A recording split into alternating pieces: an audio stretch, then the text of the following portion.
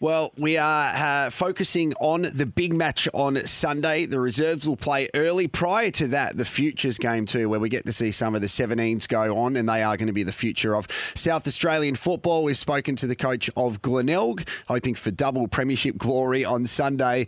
What about the coach of the Double Blues, Marty Mattner, has made his way into another grand final, and they've been absolutely brilliant, challenged with injury, but once again, they are in on the last game of the Sanfl season. And Marty Mattner, we say congratulations to you.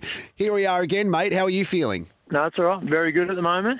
So, Marty, on to this weekend. Both teams are in the grand final from the Double Blues and from Glenelg. So we're going to see the Glenelg and Sturt take on each other in the reserves in the league.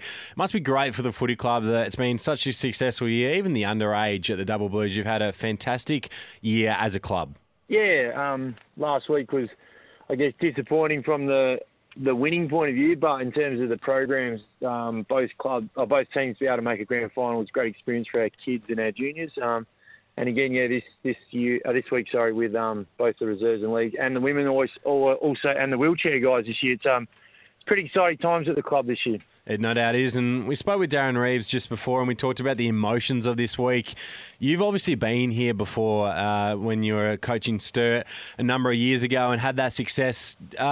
Explain to us what it's like to be in a Sanfl Grand Final, what it's like for yourself, but also for the playing group. I guess we chatted about that after the game when we chatted about it Monday night. Whatever we can control, we try and keep that as normal as possible. So trainings, same nights. We try and keep our structure and our training exactly like it would any other week. But then there's also some other things that are different. And, there's a presentation Saturday at the Rundle Mall. And there's we'll probably get a few people to training on Friday night for our last session, our captain's run. So I guess with those things, we talked about the players just enjoy it and have fun and make the most of it. And just... really embrace the week, and it's an exciting week, and it's a really enjoyable week as well. But, I guess control what you can control and embrace the rest of the other things. Marty, we would ask you about James Battersby and Tom Lewis, but I feel like we speak about them every week. Over the weekend, what I loved, and the build-up to the match, was if Kieran Strawn plays, this could be a very different result to the way that a lot of people are expecting. In the first couple of centre clearances, I was thinking that. But to see the performance of Daniel Fay-Sparks and what he was able to do, he managed to kick a goal, but also really control that the centre clearances. I'm sure you're really proud of his journey over the past couple of years too, but to do it and assist the team making a grand final is even more special. Yeah, I thought Dan was great on the weekend.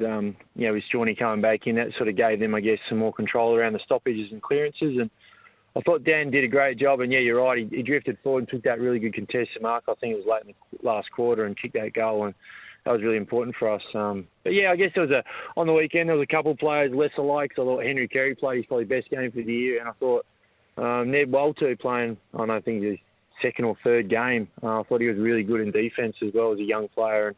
And you're right, Tommy Lewis and Bats and those guys are always, we expect that every week from them, but I thought there was some lesser likes on the weekend or some younger players that played really well.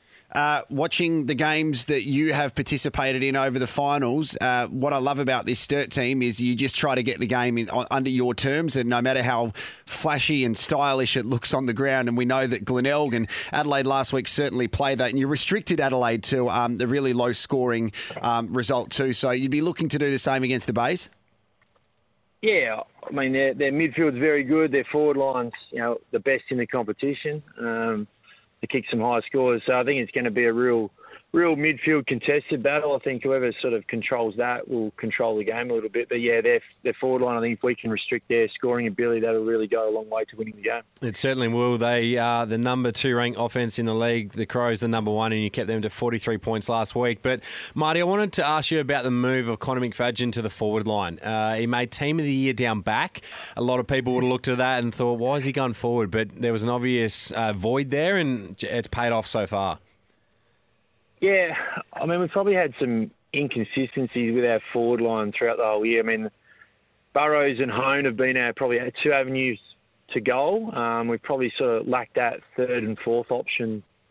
Jimmy Matthews has bobbed up in the finals and been really good, but we're probably missing that, the tall medium, I guess, And Connor was, having a few chats with Connor this year. He was drafted to Brisbane as an actual forward midfielder. So, and only sort of moved back lines his last sort of 12 to 18 months at Brisbane. So we sort of talked about it this year. We've done it a couple of times late in games when we've lost the tall forward or something, and he's actually impacted. So it's something we've talked about all year, and we probably decided that it was time to pull the trigger on that and getting forward, and he's been really good.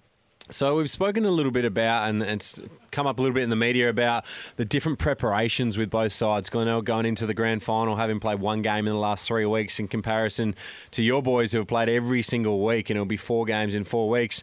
I guess the benefit of being able to keep playing and keep that momentum in comparison to the rest, how do you sort of stand on this one?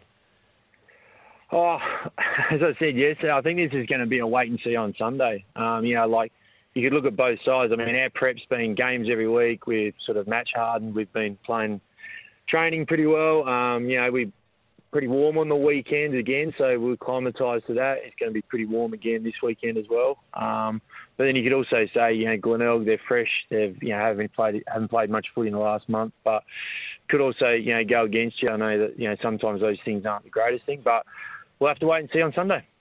Just finally, before we let you go, we mentioned to Darren about the reserves and how proud he was of his team making a reserves grand final. For yourself, Marty, do you have a couple of difficult selection choices that you have to consider moving into this weekend? Yeah, there will be. I mean, Guy Page was very close last week. He'll train tonight, and if he gets through, then he'll be selected. Our vice captain is really important to our group as well. And then that'll sort of flow on effect to, I guess, someone going out of the league side. And then there'll be, flowing onto the reserves as well. So there might be a couple of disappointed players this week, but it's always it happens in grand finals. Everyone sort of gets ready for those, and you want to play in them. It's not a bad thing to have, I guess, at the club. Some really competition for spots at the moment, but it's going to be a tough decision tonight at selection. It's also a really special day on the Sunday just gone, Marty, because the 16s, the 18s, and then having the reserves in the grand final and the league team as well. What's happening at Wigan Oval, and how do we have some of the Kool-Aid that you're drinking to make success go your way? I think it's probably what the club set up. I think it was about 7 or 8 years ago.